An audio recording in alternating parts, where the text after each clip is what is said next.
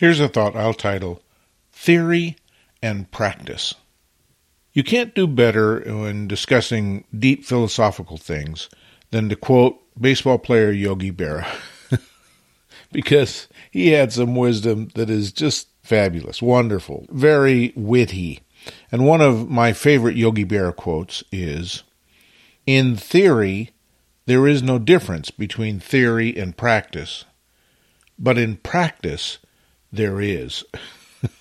I can't tell you how many times I have theoretically thought something through and said, this is going to work, either conceptually as a piece of artwork or technologically or in the dark room or wherever.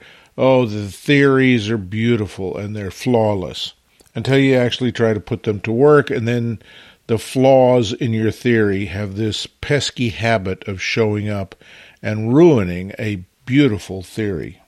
It's those pesky little truths that sneak in that are so problematic. And I can think of no better example of this, in photography anyway, than with gear.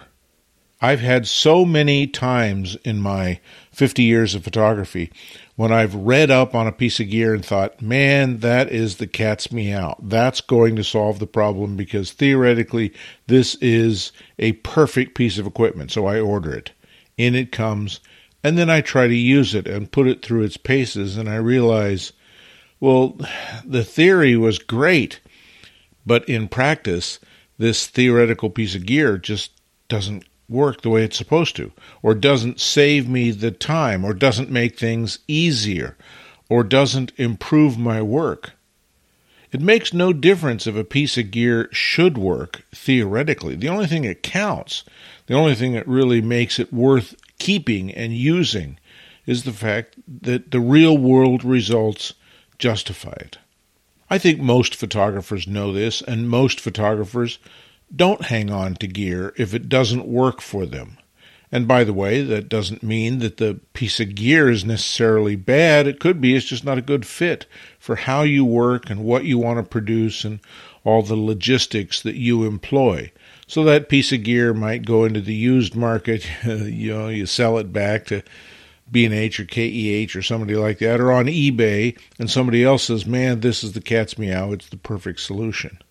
I guess for me, the lesson here is not to depend nearly as much on the theory of a device as it is on the actual use of the device. So for me, what's more important than the manufacturer's brochure or the descriptions or going through the instruction manual, it's the hands-on reviews. And this is why I spend so much time when I'm shopping for new gear anyway, on YouTube, listening to reviews that people put together. There's gazillions of them, as you probably well know, because that's where the rubber meets the road. It's no longer a theoretical thing about whether or not this camera or this lens or this whatever will do what we would like it to do. It's a question of someone's tried it, someone's had hands-on, and it either works or it doesn't.